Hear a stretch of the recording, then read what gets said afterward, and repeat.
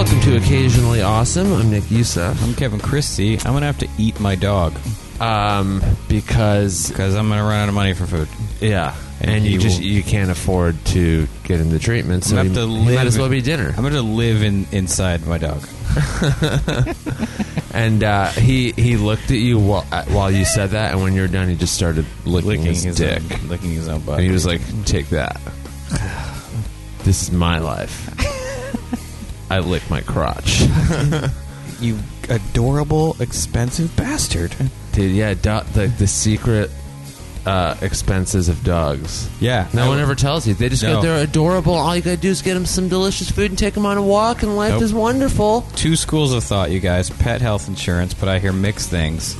I used it for a little while, but then my credit card number got stolen, so the automatic debit lapsed, so I didn't have it when I had to start getting Cub his treatments. And then you just never renewed it. I never renewed. I just forgot. And then, so it was too late. And then a guy I'm working with right now said what he does is whenever he gets an animal, he puts $100 a month in the bank in an account he cannot touch for inevitably when the dog turns like 7 and starts needing medical treatments. Yeah. Because holy shit, dude.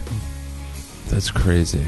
I mean, is that just... I feel like I never used to hear about dogs getting all these, like, illnesses that needed all these treatments. Is that, like, in the last, like, 10 or 15 years? I think it actually is. I think there's, like, a lot more animal health research that now leads to more treatments for stuff. Whereas in the old days, it'd just be like, your dog's got a thing, and you just let it die. Yeah, it's like your dog's sick. It's just like it's his time now. Yeah. There was no, like, well, we have tons of tests we can do. There's medicines we can put them on. There's like, I feel like I never used to hear about that. It was like your dog would just get sick and die. Yeah, there were some like surgeries or something, like if they like broke bones or I didn't had know anyone hip dysplasia, or like the big common things with dogs. But then most of the other stuff was like, well, it's just that happens. I never knew anyone growing up who treated a dog for cancer ever. Yeah. Ever. You'd get like bumps taken off, but that was like it. Right. But now I think maybe because people are, with the increase in just animal rights activism and people's relationship to their pets. And all of a sudden now there's like, well, we feel that there's an intestinal problem. You're like, well, I don't even know humans that are going to the doctors that often to get... I don't have a cardiologist. My dog does. Right. Both my dogs have cardiologists. I've never been to a cardiologist. You don't even know where one is. I couldn't call one right now. I don't know how to spell cardiologist. Your dogs have a regular... Yeah.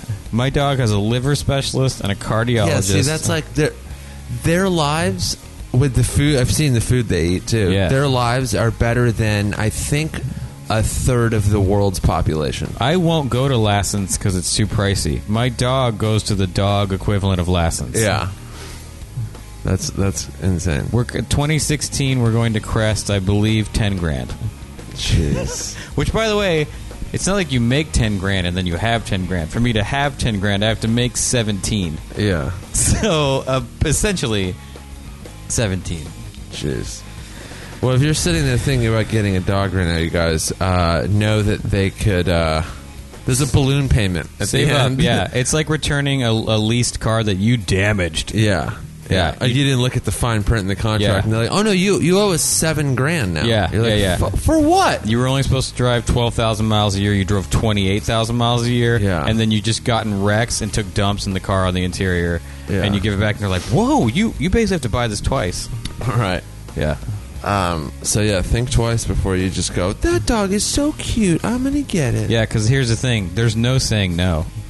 I know. There's no saying no. And I guess if you're gonna get one, like, get one young so you can like save for 6 years. Don't get a 5-year-old dog and be like, it's all good. I mean, unless you're there's a lot of people that rescue older dogs, which I think is incredibly admirable. Yeah. But yeah, you're gonna. Those people are called millionaires. You're gonna pay through the nose. You Right. just are. You just are. That's what's gonna happen. Those motherfuckers. Yep. Those motherfucking dogs. They're so adorable. Yep. And they just fucking they just hook you. Yeah. And then next thing you know, you're selling your liver to take them to a liver specialist. I mean, one day it's not inconceivable that I will sell a kidney to get my dog a kidney. Yeah. You Wait, that's what I meant, is kidney, because you only have one liver. Furry bastard. If I sold my liver, I'd be dead. Yeah. Kidney is what I meant. Liver, very hard to get. Yeah. Lung, not as hard to get. Yeah. But you are. That's the weird thing about transplants. You are waiting for someone to just die that matches you. Yeah. You go on these weird lists. You're just like, come on, man. Someone get into a car accident. Yeah. Yeah. That is weird. Soon they'll just be able to make them. I wish. Hurry up. Yeah, just 3D print 3D printed liver. a liver. Hurry up, guys. Yeah. Jesus. Stop tracking us and make a liver. I know. Yeah. Look at that new skateboard deck I got. I saw you post a pic. Is the same one behind it, or is that different? It's different. They're both Tony Hawk ones, but that one I just got. Yeah, it's so beautiful. It's the Tony Hawk Claw reissue, you guys. That's really cool. They've never reissued it before that I know of, and it is just when it came out, people hated it. That's an awesome deck. What the fuck are those people talking about? But at the I think at the time it was just too like weird and alien-y, and it was like the late 80s, Where early 90s. did you put that on Twitter or Instagram? Twitter. Go to Kevin's Twitter. Yeah, it's on my Twitter, man. It's hot pink. There's like a hawk claw alien face with these crazy trees in the background. It was drawn by Victor Cortland Johnson. It was one of the last. This is his last Tony Hawk design, I believe, before he left Pal Peralta. But man, it is dope sauce. I like those old decks. How wide they are. Yeah, they're wide and beautiful. They're so much more comfortable. Yeah. Could sleep on that thing. Let's a couple of quick things, and then we can continue. If you live in the fine city of Philadelphia, Pennsylvania, I'm going to be at Helium. That's a cool place. The Fine Comedy Club of Helium. People love Helium. Yeah, all the Heliums are good. This is the only one I haven't done yet. Oh, okay. So this one I've heard also is very good. Yeah. So that is the 18th through the 20th of August, Philadelphia. And then if you live in the fine city of Tampa, Florida, I'm going to be at the Tampa Improv August 25th through the 27th. And then San Diego, Wednesday, August 31st, I'm headlining Comedy Juice at the Madhouse. So come to those shows if you live in those fine cities. Those are all cool. I don't know about Philly in the summer, but Tampa is is a cool city to go to in the summer. Never been to Philadelphia. I've drove through Philly once on the way to New York, and we stopped because I'd never been there. So I was like, well, I can't drive through without getting a fucking cheesesteak. Yeah, you gotta get it. And then I had 3 cheesesteaks in 30 minutes. Are you gonna go to one of those places? I went to Al and Pat and Gene and Pat. Yeah. It's 2 Italianish sounding names. It's been forever. Pat and Gino's? I think Gino's is one of them, and I don't know the name. Let's just call him Pat. I just know one of them famously, John Kerry, when he was trying to run for president. There's like 2 ways to order it. It's whiz or no whiz. Even I know that. Yeah. And they were like, whiz or no whiz. And he was like, do you have provolone? And they were like, asshole. They're like, boo, you're not getting elected. Like, you're definitely not getting elected. You're not carrying Pennsylvania. Gino's Steaks. What's the fucking place across the street? I think it's a Pat's. Yeah. Gino's Steaks. Across street. This is how Pat's and Gino's. Okay. Yeah. So when I went there, we met up with a friend who lived there, and he's like, well, you got to go to these 2. They're right across the street from each other, so we'll look at them, and we got 2 right here. I'm like, what do you mean pick? Like, I'm getting one, and then I'm walking over there getting the other. Were they huge? They're 12-inch. Like, oh, okay. Yeah, but really all that's on them is the steak and the cheese. That's all that should be. And the bread is super soft. There's so I just onions? Oh, there were onions, I think. Okay. But yeah, they're not like, there's lettuce, tomato, all these like crazy extra. It's not like a sub. So I just fucking wolfed it down, and then I was like, let's walk over there. And then I got the other one, and then I was like, those are really good. Like, which one do you like better? I'm like, they're kind of the same, especially since like I'm still tasting the first one as I'm like eating the second one. And then he goes, well, like the one that like the locals really love is on South Street, and that's supposed to be like these are the famous ones, but this one on South Street called Jim's is the one everyone says is like the best. And I was like, what are we still standing on the street for, and why are we not in line at Jim's? I mean, if you eat fast enough, your stomach doesn't register. It doesn't know. Yeah, it doesn't know. So I was like, we got to get there before my stomach knows. And then we got to Jim's. Luckily, there was no line. It's like when you drive home and beat the drunk. Yeah, you drink too much. You're like, if I leave now, I won't be drunk until I get home. I'll get home and then it'll kick in. And I'll be like, I was technically drove legally. Yeah. So I ate the third one, and then we still had however many hours drive to New York. And then on the way, I was like, I think I kind of don't feel so good now. Yeah. And then I was good until the morning because I was so excited to get to New York. We were hanging out. We got there. And then the next morning, I clogged the New York toilet system and created an issue for the people we were staying with. You killed one of the giant rats that lives in New York. I was like, hey, friend, thanks for letting us crash here. Your bathroom no longer works. It's no longer a function. You're going to have to go to the McDonald's down the street. Yeah. And holy shit, I've never had a cheesesteak as good in my life since. Yeah. I've tried multiple places where they go, authentic Philly. I look at the place. I go in there. I look at someone eating the thing. I'm like, I mean, it looks like the ones I had. And then I eat it. I'm like, it's like 75% there. It's just not as good. No. Those places, there's something into like, they've had the same fryer on for like 50 years. And it's just like the recipe. Yeah. And they've just done it over and over. They can't do it wrong. Fine tune and refine. It's like you can't. Yeah. You can't get that close. No, you're buying different kind of oil here. Everything's different. There's always, a couple of things are like, well, we don't have what we had there. We'll use this. It's like out-of-town Mexican food. Yeah. You're like, nah. Yeah. Like, no, this place is great. No, it's not. You're like, no, I live in Southern California. Yeah. They're like, oh, well, maybe just have a sandwich. The chips are wrong. Yeah. Yeah. Salsa's the always wrong. seasoning for the carne asada. Although I did have some incredibly good tacos in New York. Salvation Taco. That was just like connected to my hotel. They were really good. They were a total ripoff, though. Right. Yeah. Much like a lot of things in New York. Yeah. New York is a ripoff. Yeah. LA is becoming that way too, apparently. LA is now a ripoff. It's like it's getting so expensive. Yeah. Yeah. All right. Do you want to go first? Sure. I go first? I watched this last night. It's one of those things I've been meaning to watch forever. It's a documentary, came out in, I think, 2012. You've probably seen it. It is Tom Petty documentary, Tom Petty and the Heartbreakers. I have not seen it. Dude. Yeah, I have a few music docs on my list. First of all, it's long. Okay. It's 2 parts. So it's like 3.5 hours, which you actually want. Right. Because he's had an incredibly long career. But you get to just hear him slowly talk about how it... First of all, the only good thing to come from Florida in the world. He's from Gainesville, Florida, which it makes you be like, well, am I going to fuck with Gainesville? Gainesville sounds all right. I know you're kidding, but Florida's had a few good things come out of it, but it is the only good thing to come out of Gainesville, Florida. Yeah. He is the one good thing. Yeah. I don't know anyone who's ever said anything good about, Gainesville, they've got a good...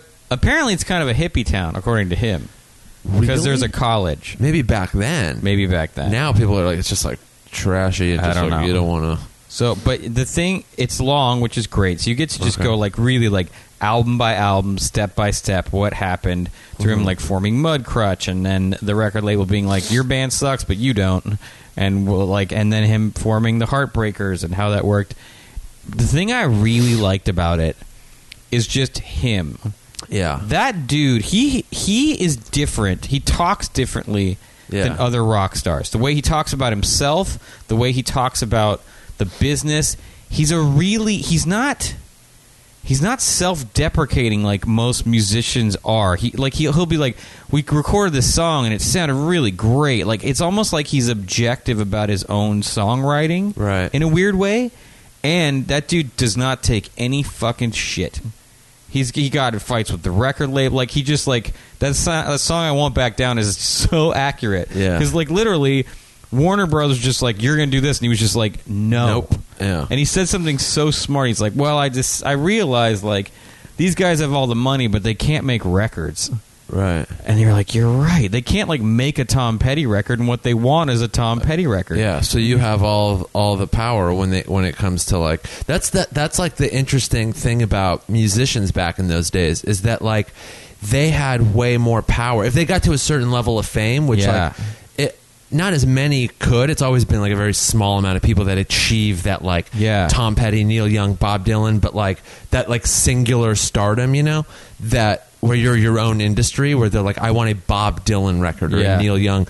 But like when they got there, they had a lot of money and power, so they could be crazy. They could just decide I'm not doing this anymore for a while, or they could go like, I don't want to do it that way. Deal with it. Yeah, and he seemed to have a real sense of his worth. Yeah, and that like you don't. He's probably worth a lot, but back then, because now it's like their greatest hits sold 10 million. Oh copies. yeah, it's just like there were so many albums, so many hits, but like now you could like be a couple records in. And not even now, let's say like in the like 90s or late 90s, like you could be a couple records in and people could know who you are, but you're still like not rich or powerful enough to tell a record label to go fuck itself. That's what he really had to sue them for, was the publishing. Yeah. Which that's all the money. Oh yeah, all especially because he's a songwriter. Right. Like those are huge radio hits. Like you're talking about tens of millions of dollars. Yeah. And he was just like, no, fuck you guys. Yeah. And he just kept doing it. He kept being like, nope, no, fuck you. I'm not doing. You can't make me. And finally, they just blinked. Yeah. And he's just there's like a weird calm about that dude. Yeah, he's like he doesn't have like the ego. He has an ego, I'm sure, but it's not in the same as like a lot of the other. He's like smart about it. He doesn't let his ego get in the way and just like, I'm me and I rule. He just was like, we knew the record was good, so we just figured you had to. It's just a.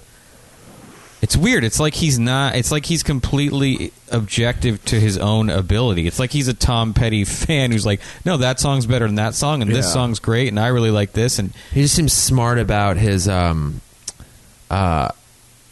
career as opposed to just really like, smart. I'm a fucking rock star. I want what I want, and then just like sits there and crosses his arms and waits for it. Like he's like calculated. He like had like a Don Henley was like that. He seemed to have enough of a like. They talked about how he wrote a song for Stevie Nicks. Yeah. I guess Stevie Nicks was like obsessed with the Tom Petty and the Heartbreakers. Yeah. Like during the documentary, she keeps saying she's like wants to leave Fleetwood Mac and join the Heartbreakers. Wow. And Tom Petty keeps going, that's great, but there are no girls in the Heartbreakers. That's and so, but like he writes a song for her, and then he hears it and he's like, yeah, I'm gonna keep this song.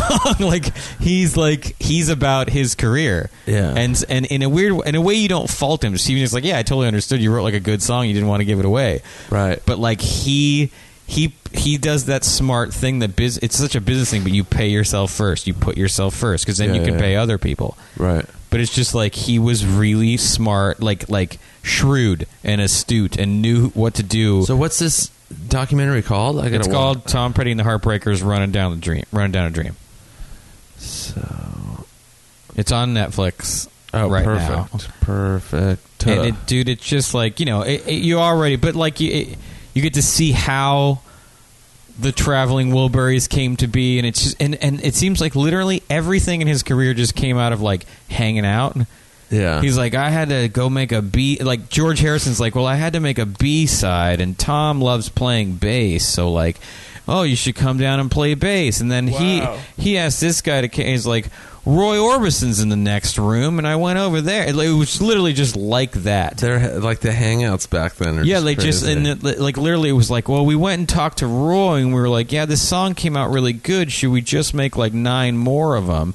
And it was like, yeah, we should. And then we went on tour. It's like next thing you know, you're on tour. Fucking shit. Yeah, just like the most mellow thing. Just all these dudes were hanging out in their mansions and just like, yeah, I had a studio, and we were like, well, we couldn't get a studio on the weekend, so we're like, well, Bob has one, Bob Dylan, and so we just went to his place, and then this guy came by. You're like, what the fuck, man? Fuck. Yeah, it's just. Yeah, I've been like, that's on my back. I was on my back burner of documentary. I like to save documentaries I know I want to watch for like, I'm on a long flight, I'm in a city, and I'm bored, and I can't fall asleep. This is a perfect flight one because it's 3.5 hours. Yeah. Maybe I'll watch it. But that's like a month from now. No, I want to watch it soon. Maybe I'll just forget anyway. Yeah. But yeah, there's like a handful where I'm like, all right, now I'll I watch immediately this. went online and started looking at vintage Tom Petty T-shirts Of on course, eBay. yeah, of course. Which there are good ones, and they're not cheap, but they're not like asinine. Yeah, They haven't reached like Metallica, right. Like, or they haven't gotten there yet. They're not Rolling Stone T-shirt level. Because luckily he was touring in the '80s, so there's a lot of them. Yeah, But yeah, like Bob Dylan, he records a song with Bob Dylan or something, and then Bob Dylan's like, do you guys want to... Oh, so the Heartbreakers just back him up in a show, and then Bob Dylan's like, what are you guys doing this summer? Do you want to go on tour? So Bob Dylan and Tom Petty and the Heartbreakers go on tour for like a year. wow. Yeah, and so, but like Tom Petty would and the Heartbreakers would open, and then they'd be Bob Dylan's band. Like, can you fucking imagine? Wow. Yeah, it's fucking great. Yeah, it's really great. Even if you don't like Tom Petty, you should watch it. Because it's great to see a guy who believed in himself that much to where he was like, you're trying to fuck me and I'm not going to let you because I don't need you. I'll go on. Like, when they're suing Warner Brothers, it's like, well, we needed to pay for the lawyer, so we just went on tour. Like, he's like, yeah, I'm a good rock and roll band, so fuck you guys, you dorks. What's cool about him too, people always say, is he still loves playing his hits. Yeah. Like, I saw him once in San Francisco at Outside Lands, the festival, and dude, it's like he doesn't look his age, doesn't act his age. He's just up there having a fucking blast. And of course, the one song I wanted to see was "Free Fallin'." It's like it's one of the rare songs in music where you can hear it over and over and never gets old. Yeah. And especially like a lot of cool songs like the radio play kills it because it's on it a lot of times where you don't want. So after a while, you're like, enough with this fucking. That's never happened with that song. And I'm 34. It never will. Nope. And so I was like, I need to hear him play. And then, dude, not only did he play it, but he played like a long version of it. He's jumping around on stage and fucking singing his ass off. Yeah. It was like he wrote it this year. Or whatever year I saw him. Dave Grohl said in the thing, which if you have a rock documentary and Dave Grohl's not in it, you didn't make a rock and roll documentary. Yeah, you actually failed at making he literally is in I imagine he spends all day driving around being interviewed for rock documentaries. Yeah. But he's like, when you hear a new Tom Petty song, it just sounds like a classic Tom Petty song. Right. Like, he's just that dude. But yeah, watching him play "Free Fallin'" and everyone singing, and I was just like, "This is one of those really cool moments in live music that I'm always going to remember." And dude, someone tried to murder him. What? Someone tried to burn down his house. Oh, some like obsessed fan, or just someone who hated him? They didn't catch him. Weird. It was arson. Someone tried to burn down his home. It had to be someone that loved him so much. They were like, "If I can't have you," and you know what happened the next day? Annie Lennox bought the whole family new clothes. Weird. Well, because the dude, what's the guy's name? Dave Stewart, the Eurythmics guy, produced some Tom Petty stuff. She bought them all new work, and Tom Petty was like, "Yeah, those are the clothes I wore for the next 6 months, man." That's crazy. That's how it's like there's this weird scene of really rich, successful musicians in LA, and they all just hang out and help each other out. Like, oh, your mansion burned down? Here's clothes for a year. Yeah. All right. Jackson Brown's down the street. He needs a tambourine shaker. Is Stevie Nicks around? Yeah.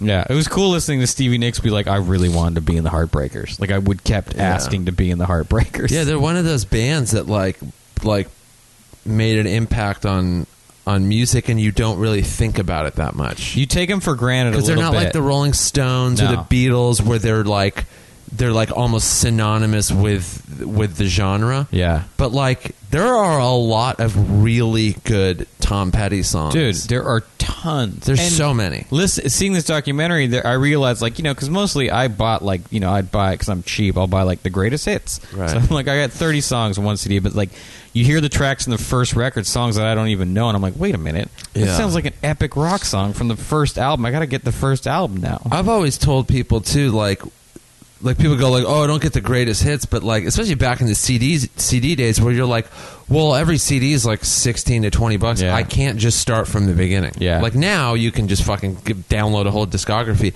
but still, there's so much Tom Petty, and then with Dylan and all those guys, there's so much where it's get a good best of. Yeah, his best of is also awesome. Yeah, that's how I got into him. Years ago, I was like, well, I just need a fucking best of to know what's going on. Yeah. And then it was one of those chronological, like it wasn't just like 10 songs. It was like 2 CDs from the beginning all the way into the mid 90s or whatever it was. And it really helped introduce me to the guy. And I was like, this is how he used to sound. Here's some of his hits. And then they'll throw in a few that you never knew. And then I went from there. I was like, I'm going to get this whole album and that one. But I'm trying to look up the name of that best of, because like, I think it's just called Greatest Hits. I think it is, because it starts and it with, has Last Dance with Mary Jane on it, I believe. Yeah, on like only. the second disc. Do you have the Mudcrutch record? No. So his first band was called Mudcrutch, and he reunited them like, I want to say like 6 years ago, and just decided to make a Mudcrutch record with the original members. Yeah. It's pretty fucking good, dude. Is this? Oh, maybe it was just a one. No, that's not the one, is it? Tom Petty and the Heartbreaker, Greatest Hits. Yeah, American Girl, Breakdown, Listen to Her Heart, I Need to Know. Yeah. No, that's not the one. I had a different one. Fuck. It was like a 2-disc. It had the Wild one on it. Oh, wow. And Anthology. Okay. That's what Tom Petty and the Anthology's good because it has some songs. It has like a couple tracks off Echo, and like it has some later stuff. Whereas that first Greatest Hits, you don't get like Swingin', which that's a song I love. Yeah. You know, and there's nothing off Wildflowers or anything like that. Yeah, this is the one because the front of it was him. Yeah. Like in like a live shot. Yeah. Of him making sweet love to his guitar. Also, he had a lot of weird shaped guitars, which is cool. The whole band loved a weird shaped guitar. Yeah, so Anthology Through the Years, that's what it's called. Yeah. That is like a good way to get into Tom Petty. Yeah. Fuck. I still remember first getting that, and I was like, let's see what this Tom Petty guy is all about. I was still like doing open mics and stuff, so I was in my car all the fucking time, just driving around town. It was that and like this Dylan best of, like another 2-disc one where I just was like immersed in like in 70s through mid 80s like fucking musical titans, and I was like learning them. The Elvis Costello one is great because it's that same time period too. Yeah. Hometown Blues was another good one off that. But yeah, that and Wild One. There's another song too that he did. It was Breakdown. Yeah. So there was I love that song, and it's like the opening of the first album or the first disc. There, I can't remember. I got like this CD of like different versions, like artists of famous songs that artists did, and there's a version of Breakdown that he did. I think he did it with like, I want to say Rick Rubin, but I don't. No, think it's from that documentary that Rick Rubin did about doing the greatest hits. And he said the original acoustic version of Breakdown is like slow. It's like upbeat. Breakdown. Go ahead. Yeah. Give it to me. And Rick Rubin's just like laughing hysterically at how different it is. And then what it is now, you're just like, it couldn't be any other way. I think Breakdown, I'm not positive, but that was a Mudcrutch song. Okay. That he then recorded with the Heartbreakers. Okay. Yeah. Documentary is great. Yeah, dude, it's 30 years. They've been, and it's interesting because everyone in the band is like, yeah, I mean, there are bad things that happen within the band. Like, you know, there were deaths and they like people left and stuff, but like, yeah, it basically was like they started being a band, they got good, everyone liked them, then they just kept making hits for 30 years, and everyone, like, there's no like, Tom Petty sucks. Like, there was never that period. It's like, no, Tom Petty's fucking great. Yeah. And you just good. Like him. You like Tom Petty. Yeah, dude, that guy's the shit. But I really, the thing I took away from it the most was just the self-confidence that guy had without seeming like an asshole. Just like, no, we're a good rock band because we try hard. These songs take months for us to write, and I don't need, like, fuck you, corporate bullshit. Yeah. Like, I don't need this shit. If you don't, like, it was a little bit inspiring to, like, if you work hard and make stuff that's good, you don't need, the problem is people run around having too much self-confidence and no work ethic. Right. But when you make something that's good, it's like, no, you can't have this for free. And because it's you can't. No, he's still pretty young too, 65. I hope he never dies, dude. That's going to be a rough one. There's not a lot of those guys left. So, yeah. I mean, him, Dylan. It's like, the singular fucking stars.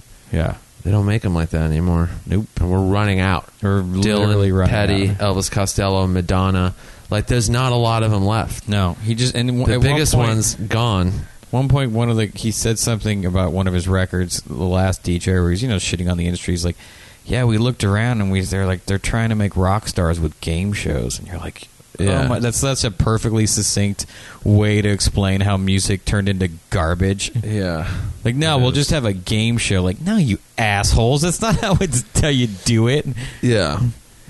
You play in a field in Gainesville for 4 years and you get good. Yeah. Like, they had like a mini festival that they had. Like, Right. they wanted to play in front of a lot of people and they couldn't find a venue, so their friend had land. So they just made a bunch of signs and it got too big. We had to stop having it. Yeah. That's what they did. Those desert sessions years ago, the Queens of the Stone Age and all those Yeah. guys did. They were just like, well, we live out here and we have generators and Yeah. cars, and let's just put headlights on and fucking play on this rock that looks like a stage. Yeah. Yeah, that's how you get good. You don't fucking put on a cool outfit and fly out with your family and get judged by You don't Simon let Cowell. Simon Cowell and Paul Abdul tell you what Yeah. shoes to wear. That's bullshit. Yeah. Well, That's- it's so weird that none of those American Idol people have panned out into legitimate artists. Yeah, why aren't they representative of a generation? Why aren't they making songs that we can't live without? It's weird. Yeah. Also, the Mudcrutch album cover is cool. Yeah, also Mudcrutch, great name. Great name. Great name. Truly.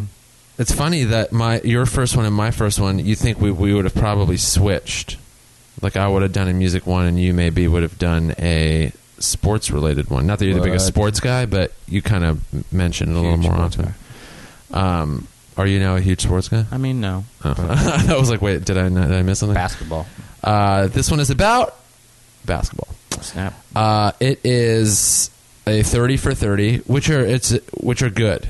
There's like a lot of good 30 for 30s. 30 for 30s are the best. You don't even need to really be. That's what's good about them, is you don't need to be a sports fan, because it's just like they pick a cool story. Yeah. And then it just has to do with sports. But I've seen a couple good ones. This one was so great. It's called Bad Boys. Ugh. It's so good. It's about the 89-90 Detroit Pistons. Detroit motherfucking Pistons. Fuck, dude. It is Isaiah Thomas, Dennis Rodman, Bill Laimbeer, and they're just... Dumars.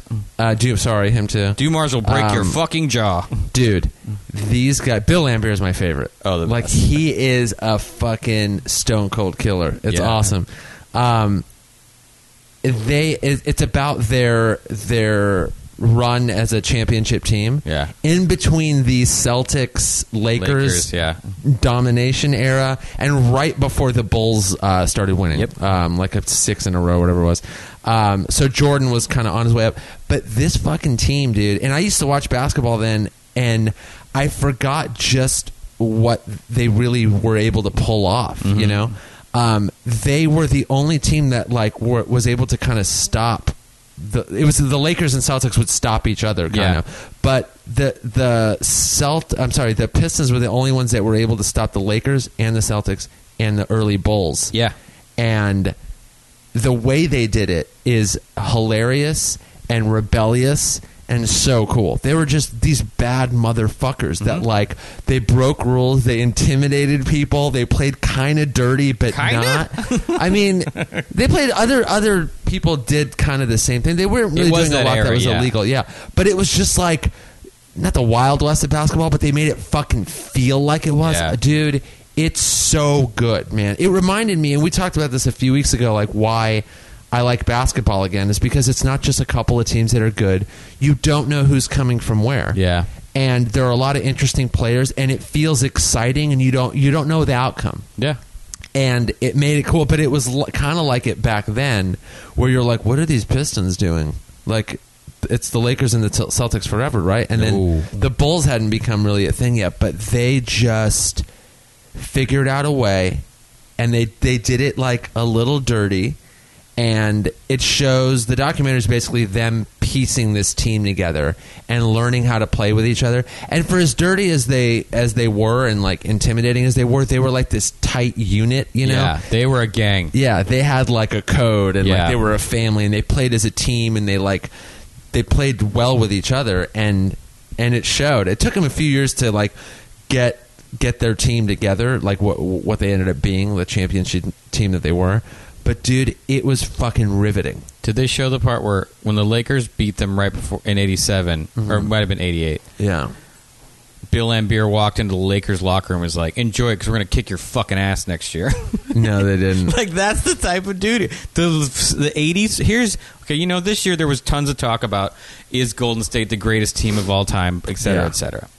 Here's what I think, and I'm not a basketball expert, but and I say this having loved this season of the NBA. Yeah. This was fucking really good. Great. Yeah. And I loved the Golden State Warriors. I love OKC. I loved the Spurs. I loved Cleveland. Like, it was just a great year for basketball. I think that the late 80s, early 90s Lakers, Celtics, Pistons, Bulls would hand any one of those teams their ass. Yeah. In any series you want to put up there, it would none of them would go past 6. They would fuck those teams up. Yeah. The 90s Pistons, late 80s Pistons would fuck Cleveland up, even with big ass LeBron James. Yeah. Bill Laimbeer's job would be fat. Like, it would be. if they were able to beat what are considered the greatest teams of all time, like Lakers, Celtics, Bulls, like what chance would the Warriors? The Bulls had to overcome the Pistons to become champions. Yeah. So if you're telling me that the Pistons wouldn't have been able to, and LeBron James isn't quite as good as Michael Jordan. He's in the running for sure. He's up there. So the Pistons would have been able to neutralize LeBron. And if you're playing by the rules back then, right, little Steph Curry gets his leg broken. Yeah. Like, Steph Curry is not shooting threes at will like that. It's just not happening. Yeah. It's a different, it would have been a different game. Yeah, it was, it really would have. You're right. I agree. Forget it. Dennis Rodman. Yeah. God bless that crazy guy. Yeah. He was great. Was so good at psychological warfare. Yeah. He would get you so pissed off, you'd foul yourself out. Dude, no one was better than Laimbeer at that, though. They were. He was. Oh, Laimbeer. I mean, fuck, dude. That dude was so good at getting in your head. Yeah. People were just like, oh, man, I'll fucking play against that guy. Like, they were just like, fuck. Whenever people would talk about them, they'd be like, I hated that guy, but I'd love to have him on my team. Yeah. And, like, hit them, because they interview them all, but he's unapologetic. He's like, no, that's the way we were, and you know what? You had to deal with it. Like, him being interviewed now about it, it's like the game just ended. Yeah. And he was talking, he was still in the zone. But, dude, it's such a good documentary. And everyone hated Isaiah Thomas. Yeah. Michael Not Jordan, at first. At first, he was like this, like nice guy, smiling, happy, nice, good kid. And then you're like, you're a fucking conniving little. Look at the picture of the Dream Team. You know who's not on the Dream Team? Yeah, Isaiah Thomas. Yeah, Michael Jordan was like, me or him. Fuck that guy. Yeah. Dude, I mean, if you want to watch any 30 for, there's a lot out there, and you don't know where to start. Fucking start with this one for sure. It's one I would watch again. Also, I loved it. If you like that one, watch the '85 Bears. Okay, yeah, that's on my list too. Dude, I want to watch that one too. The best part of the '85 Bears one is that there's a quarterback. Yeah, I forget which quarterback. It was like and it was Steve Young. Young, who's one of the great quarterbacks of all time. Yeah, he goes, we were about to play them, and my coach didn't say to me, "Here's your game plan. Here's what we're gonna do." He goes, "Be careful out there. You could get hurt." That's all he said. He goes, "Do you know how badass those guys were?" To where all my coach said was like, "You could be careful out there. You could get really hurt." And for those of you that might go, "Hey, you're a cyclist," there's one on that. I've seen it. It's called. That was my intro to 30 for 30. It's called "Slaying the Badger." It's about these two cyclists during the Tour de France that were going at each other. That's also an amazing one. It's 30 so for good. 30 to me is the only thing that's come close to the quality and consistency of what NFL Films once was. Yeah, NFL Films is the best thing ever. But 30 for 30. Also, 30 for 30 is who made the 5-hour OJ Made in America documentary, which is spectacular. Yeah, that's also incredible. I forget that that's a 30 for 30 thing. 30 for 30 is basically the reason sports movies will never do well. Because I don't care what it's about, there's a 30 for 30 about it that's better. Yeah, the OJ one was fantastic. Oh, that's so good. That's a long one, though. Just so you can't, like, you got to commit 9 hours or whatever it is. If you're flying to Europe. Yeah. But yeah, 30 for 30, Bad Boys. Cannot recommend it enough. I loved it. I think about it once a day. You know what you should do? What? Go to La Brea, to that store, and still get yourself a fucking Pistons t-shirt. I have a Lakers sweater from Ann Still. It's none of them say the teams. They always say Ann Still, but with the not the logo, but the fucking color scheme and all that Yeah. shit. I have one that's a Lakers one that I got like years ago when the place first opened, because I was like, what is this place? It's kind of weird and sportsy, but not. Yeah, and I never wear it. Dude, those Pistons back-to-back T-shirts with the caricatures are bomb. Yeah. They have them there. They have the reissue ones. They're good. Oh, really? Yeah. Oh, I gotta. And they're go not a in there. fortune. Even the old ones there are not like crazy. I gotta go. Those in are the there. best. I mean, I love NBA championship T-shirts from the 80s. Yeah. Those caricatures are the coolest. You better believe after I watched that documentary, I went right on eBay, started looking up vintage Lakers and like Dream Team shirts. And Have you been to this store Varsity No. on where's- Sunset? No, where's that? It's like by that weird intersection that where Sunset and Hollywood split over there in Silver Lake, right by the Vista. Well, I literally drove through that. There's that little weird car dealership and that record store. Oh, there? Yeah, it's a new store, and they sell. I follow them on Instagram, I gotta and go they in sell what looks like some pretty legendary old T-shirts. I don't know what the Wow. prices are like, but the selection looks crazy. Well, I gotta go in there. Yeah, I think it's going to be pricey, but some of the stuff where you're like, you know what, this is worth it. Because it's the kind of stuff you're never going to find again. But a lot of good, like, late 80s, early 90s shit. Okay. Yeah, the Pistons, dude, I know I run the risk of sounding like an old dude. Yeah. 80-89 Pistons fuck up any of the teams that won in the last decade. Yeah. The last decade. I mean, the Spurs on their run could have fucked with some of those teams. Right. But still, dude, that era was tough as shit.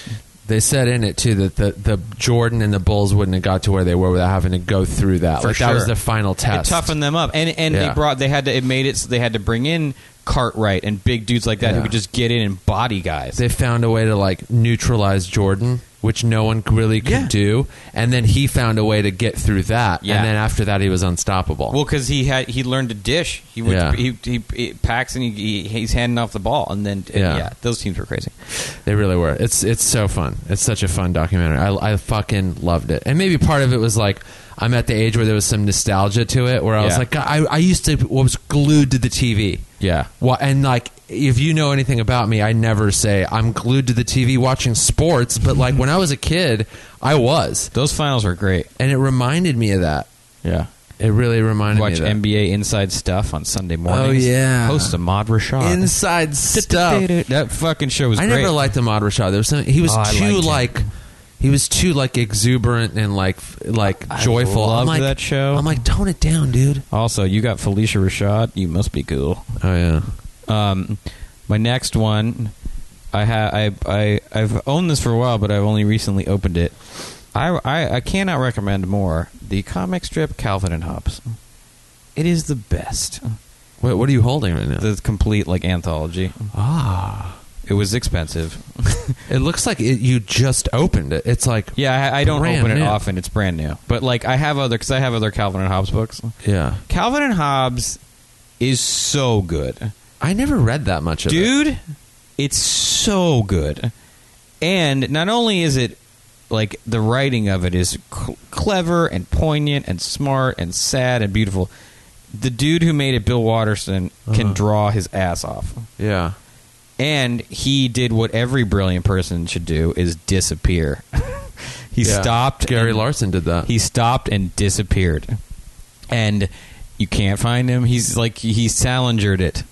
He Yeah. fucking was like, I'm out. I'm brilliant and I'm out. But dude, these panels, some of them are so rad and they're so fucking, they're funny and dude, and it's just, the drawings. I used to copy the drawings when I was a kid because there was like one that I noticed. It was like there was a jet in it with a dinosaur, and I was like, wait a minute, this is way better than just this kind of kid that looks like whatever. Like this dude can really, really draw. Yeah. But his imagination is crazy, like super crazy. And I mean, you can buy the like anthology. It's $100 for like every comic he ever made. But you can find his his older books, like the smaller ones that are like probably 100 pages. You can find those in thrift stores for $1. Like they were so popular that Really? I go into Goodwills and I'll find a Calvin and Hobbes book. That's like literally $1, and it is you should definitely buy it. Wow. They're just like he has that like emotional handle on melancholy that Peanuts had. Right. But it's much more, since it's really just two figures, it's much more, you get more of a sense of like your childhood in it. It's much more about like adventure and having an imagination and stuff like that. Whereas Charlie Brown can get legitimately sad. Calvin and Hobbes reminds you more of like being a kid. What's it called? It's called The Complete Calvin and Hobbes. Complete Calvin. You could probably find it on Amazon for less than $100. But it's good. But I wonder now you could just like find the digital. People would just download the digital. Yeah, and you one could read them all. honestly, you could find just the regular anthology books that compile all these and probably get them all for way less. Right. Because they printed so many because he was so successful. That's the nice thing about how popular they were, is they printed hundreds of thousands of copies of that shit. So it's not hard to find them cheap. But I'm sure there's a digitized version somewhere. Yeah, I think they. They do that for a lot. Like, but it's cooler to have a book you can take to coffee shops so you can meet chicks. Yeah. What am I leafing through? Just the Complete Calvin and Hobbes. I guarantee you, want to fuck? Yeah, leafing through a Calvin and Hobbes at a coffee shop, you'd meet some girls. You would, yeah. I think they'd be like, "Oh my god, I used to read that," and the next thing you know, you're talking. They're like, "Yeah, it's so good." They're like, "You're young at heart. Want to fuck?" Yeah. That's how. By the way, that's how it works. Yeah, America. Yeah, and the nice thing is, at this point, when you get into something that's been around this long, there's so much. Yeah. Like, you can start at the beginning, and you're like, I am going to enjoy this for a year or more. But yeah, he fucking can draw his ass off. It's all about him. Like, he's always trying to dress up Calvin. He's always trying to dress up the fucking the lion, his friend, to, like, hide, and so he doesn't have to go to school. Right. They're always in a wagon. So did you read that growing up? I probably didn't really read it or notice it until I started trying to learn how to draw. Like, I didn't read comic strips really as a kid, like a little kid. I started copying Garfield, and so then you'd go to the library and get a Garfield book, and there'd be a Calvin and Hobbes book. And then I just noticed that, like, oh, this Calvin and Hobbes guy draws, like, kind of better. You know what I weirdly got into when I was, like, a teenager, like, probably mid-late teen, was Dilbert. Okay. And I don't even know, like, I read a couple that where I'm like, this is kind of funny. And then I just, like, I got a book. Yeah. Like, he wrote, like, some books on, like, specifics in the office or something like that. Like, how to get a job. Or I can't remember which one it was. But I got it and read it, and it fucking made me laugh, like, almost the whole way through. And I'm like, I didn't know anything about office life. I was, like, 17, you know? But it was, like, really funny. Yeah. And people just like, oh, Dilbert. Like, they would skip it over in the newspaper back when we read newspapers as kids. But yeah, people would skip that over. And then I was like, this guy's like, I can't remember, Scott something, who created Dilbert. Was fucking, like, smart and funny. Like, it was pretty good. Kathy's funny as shit, too. Kathy I never really read. It's great. I wish I remembered the name of that Dilbert book. But there was a documentary I watched about comic strip people. And it really is. That's one of the real shames of newspapers dying is the comic strip dying. Scott Adams, that's what his name was. I think the Dilbert guy actually was one of the few guys who learned to make tons of money. Because it was all about, franchising your shit, like having little products. Yeah, he wrote a bunch of books, too. It wasn't just, like, collections. If you were syndicated in a newspaper and you made lots of money all of a sudden. Because you were getting, your thing would appear in all these papers. You're getting paid for every one of them. What a weird, people think, comedian's a weird job. Comic strip people are different. Right? That's even more specific and even harder to make it at. Every day. You need to make one every single day. Yeah. I mean... they talk about the pressure of that. They're like, yeah, I would make one every day, and then I would force myself to do an extra one on the weekend so I'd have, like, a gap. That's crazy. So I could at least have one day off. When did this one come out? Oh, 2012. It's like they're all the same. I was like, does Dilbert, random acts of management? And it's like him sitting in a chair and then his boss, but, like, they're all like that. Yeah. And they all have to do with middle management, whatever. Yeah. But yeah, Dilbert, I mean, kind of funny. Mm-hmm. And I imagine if you work in an office, you're gonna get there are probably jokes that went fucking right over my head. Yeah, it was pretty good. But yeah, Calvin and Hobbes is like, that's a staple of the comic. They're comic strip. I mean, it's comic like strip legends, royalty for sure. Yeah, he goes into like he's in top 5 all time as far as I'm concerned. I want to get a fucking complete Far Side. Oh yeah, the Far Side is fantastic. Probably invented alternative comedy. The what? It invented alternative comedy. Yeah. What if you found out that Stephen Wright had been secretly writing all the Far Sides? I would be like, why didn't we figure that out sooner? Because it was right in front of our faces. I forgot the name of the Far Side guy. Is it Gary Larson? Gary Larson, yeah. Yeah. That's when you said, what's his name disappeared. I was like, same with Gary Larson. Yeah.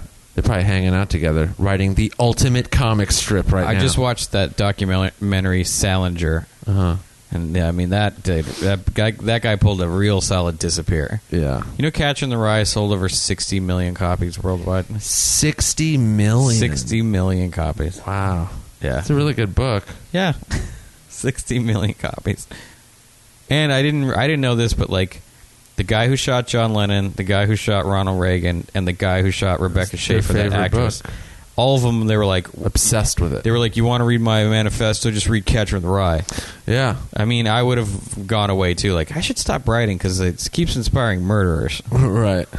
Yeah, like Reagan's a phony, and then shoots him. Yeah. Yeah. But yeah, they identify with that, with the protagonist or whatever. I had an English teacher that I think it was like he wanted to push me to identify with it more.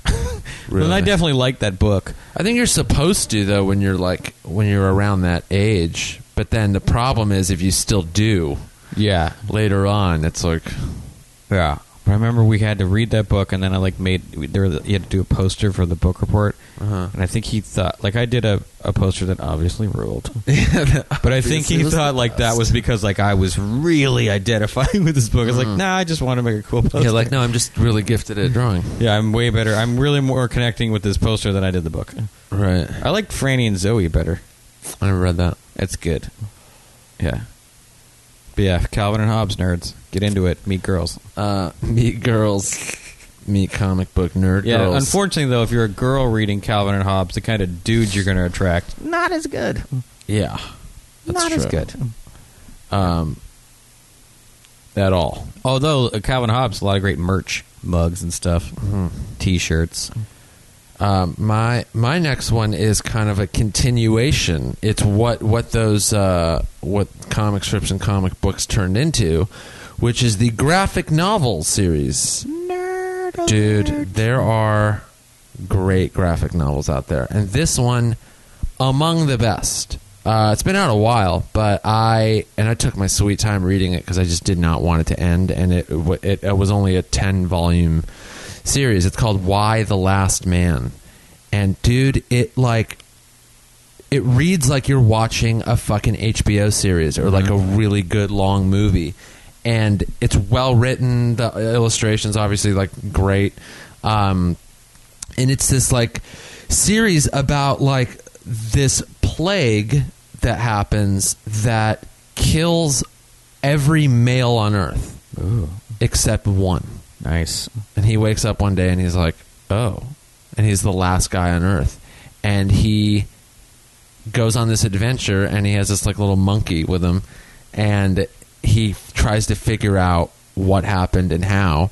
And it's unbelievable. It's so good. And it's not like a plague. Like there's no zombies. It's not what you think. It's like, oh, this thing happens. Like all the males die. It just happens like kind of right away, and then it's just him, and he interacts with like a few like women and goes on this like kind of journey with them and to figure out like what the hell happened and where the world's gonna go from there. But it's like funny and it's really like intelligent, like the way it's written. It's like it's realistic, you know. And it's so good. It's so good. I mean, it's a hard thing to recommend, and I can't talk about it kind of like because I'd be like just giving things away. But it's really, really worth reading. And it's another one too you can get digitally. Like you don't have to get the actual physical book. But when it comes to graphic novels, I like buy reading the them. physical book. Yeah, when it comes to graphic novels, because I'm a big digital book reader, but when it comes to those, I'm like, I want to hold the thing and look at the illustrations. There's 10 volumes, and like, I kind of read the first few like right away, because you start reading it and you're like, oh, I don't want to stop. But then I'm like, dude, it ends at 10. And I kind of don't want it to, so I kind of treated it like it was like a TV show that was airing once a week. Not even that. Like, I read one volume like a month or something. Wow. Because each volume has the individual trade issues in it. You know, it's comprised of that. So I would read like 2 of those every like week or so.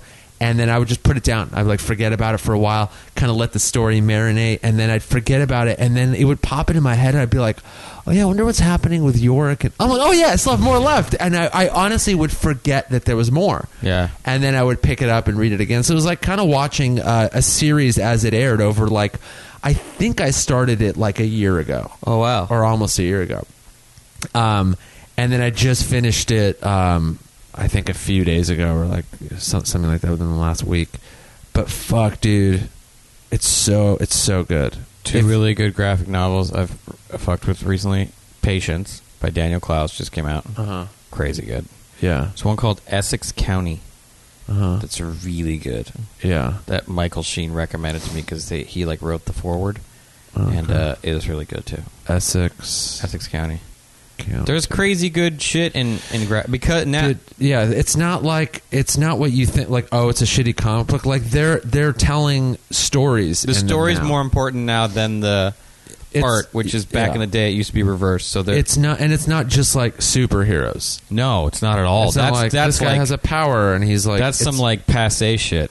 There's still some of that, but like, and even those ones are realistic in the same way. Like, imagine the Batman franchise, the way Christopher Nolan did it, where you're like, oh, it's about a guy and he happens to be this thing. That's how a lot of these like modern graphic novel series, even about like Saga is considered one of the best graphic novel series about like people with powers and all that stuff, and that one's amazing too. That one's so good. That's essentially what The Dark Knight Returns was, or changed in graphic novels. It was the first like gritty, complicated, dark, story driven graphic novel. But I mean, they kind of took that cue from graphic novels that had been doing that, you know? No, not the movie. The original Dark Knight graphic novel. Oh, okay. From way back in the day. Oh, right. Yeah. Yeah, it's there's really good storytelling going on in these things. Like, it's not, don't roll your eyes and be like nerds and they're superheroes and comic book villains. It's fucking awesome. Like, that series is gonna be a movie or a TV show. I think that's why they've gotten so good now, is because if you're truly good at making graphic novels and you make a really great one, it's just like, this fucking Walking Dead started as a graphic novel series, and it's awesome. I heard that show Preacher's good. I never read the graphic novel Preacher, but it was immensely popular. Yeah. Great covers. Great illustrations on the cover of Preacher.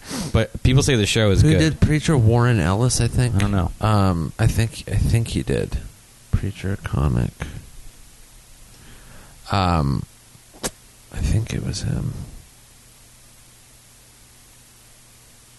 Garth Ennis. What was I thinking? There's Warren something and Garth. Okay. Mark Ellis. Mark Ellis now writes graphic novels. The fuck? Hey, why doesn't he have a fucking... I know this dead air is great for a podcast, you guys. Sorry. But I'm like... I was trying to look up what else he did. I think I'm confusing him with someone else. A Northern Irish-born American? What? Oh, I didn't know he was from... A successful 9-year run on the Punisher franchise. Interesting. But yeah, Preacher, I hear, is really good. Yeah. Wow, he's done a bunch. The Boys, Judge Dredd, Hellblazer, Punisher, Dan Dare, Just a Pilgrim, Hitman. So he's been around a while. Yeah. Garth Ennis, that's what his name was. But yeah, Preacher's supposed to be good. But yeah, get into graphic novels now, because they're doing some fucking great shit with them. And read them before they turn them into shows and movies and kind of ruin them. Then you can be a snob. Yeah, I'd be like, Psh, I read that when it came out back in the day. Then you get to be a because Walking Dead way fucking better than the show. The show is good for like a little bit, but then it just I stopped caring. Graphic novels, couldn't put them down. I read the fucking entire series like right away. They were so good. But Why the Last Man, definitely. Transmetropolitan 2, also very good. Saga, it's all in that world of like, if you think those are good, Why is right up there with it. But yeah. My last one is a band, new band alert. All Them Witches. Wow. Heard about them from Del Rey and Mark Maron. I have one of their records so far called Lightning at the Door.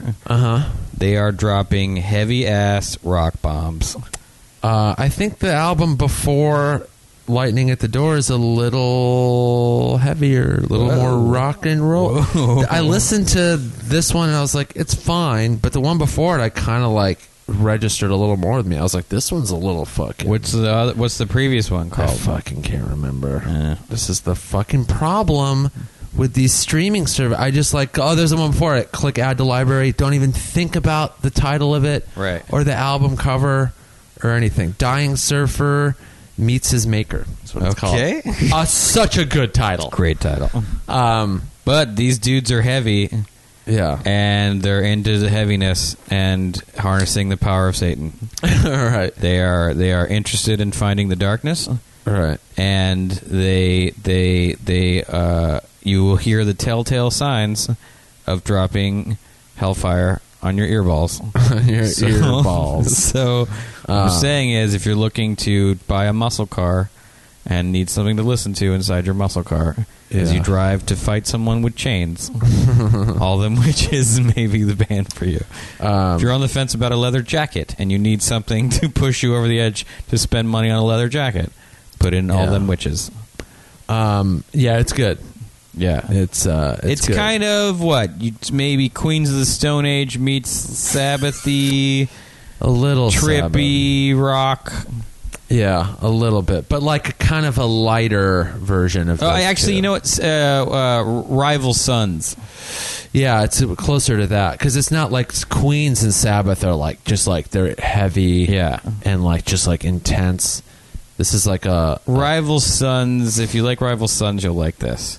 Yeah, I would say so. Yeah, I would say it's more along those lines. But I just on this record, I like that there are songs that are borderline instrumental.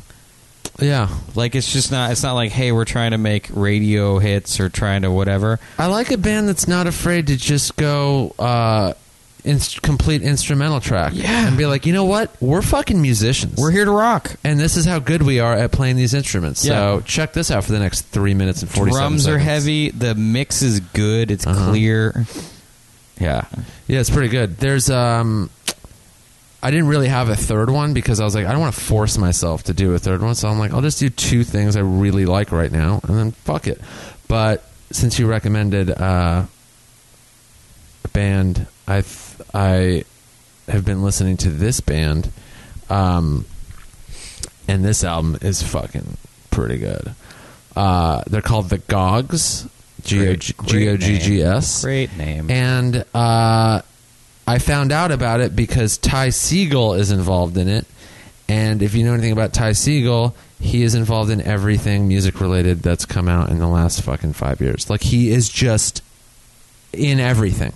So if you listen to Ty Segall, like the solo stuff, he's great. Fuzz is one of his bands, and it's just like stonery kind of noise rock. Yeah, it's so good. So he's in the Gogs. I believe he's playing drums.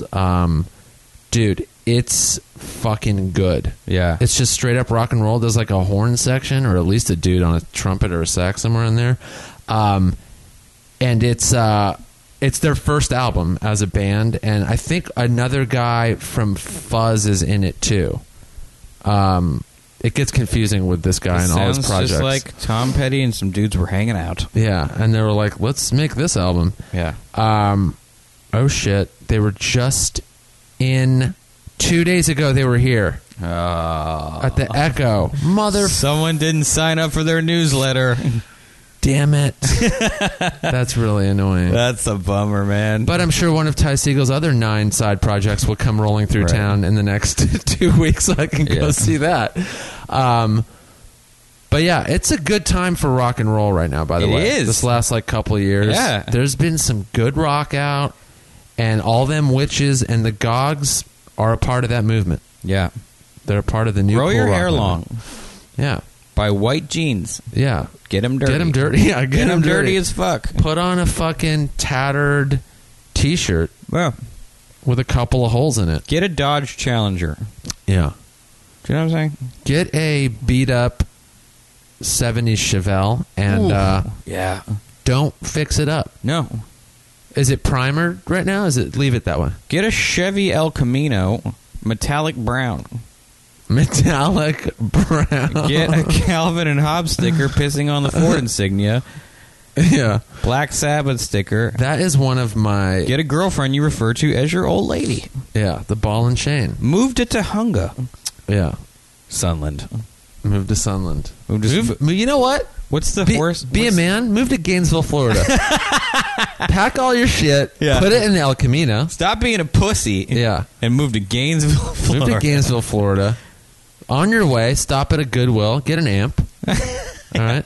Yeah. You already have your guitar because obviously. Get a Fender Strat. Yeah. And Fuck then, that. Get a bass. Yeah. Move to Gainesville. Don't be some showboating guitar player. Get a bass. Right. Find a parking lot. Buy one of those Moog keyboards.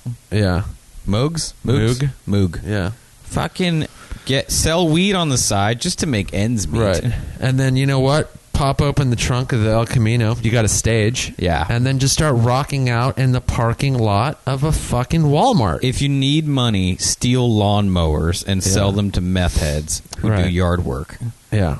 This is not a hard plan, you guys. Don't be stupid. Mm-hmm. Do you want to be happy? Grow your own hydroponic weed. We just started your new life for you guys. I feel like we should end it there. We really should. Shout out to Gainesville. Yeah, Gainesville just became the fucking coolest place to be. How's that for coming around full circle? Yeah, our official city, the official city of Occasionally Awesome, ladies and gentlemen, is now Florida. Gainesville, Florida. Thanks for listening. Next week, we're going to go, welcome to Occasionally Awesome, live from Gainesville, Florida. I could sell my house and buy a mansion. Oh, dude, you could buy a street full of houses. I could buy wherever the governor lives. Yeah. You could buy the governorship. Yeah. Well, not a governor, a mayor. Yeah, I could be the mayor of Gainesville. Yeah. All right. So there you have it, everybody. Those are our recommendations and your new life we just started for you. We'll see you next week.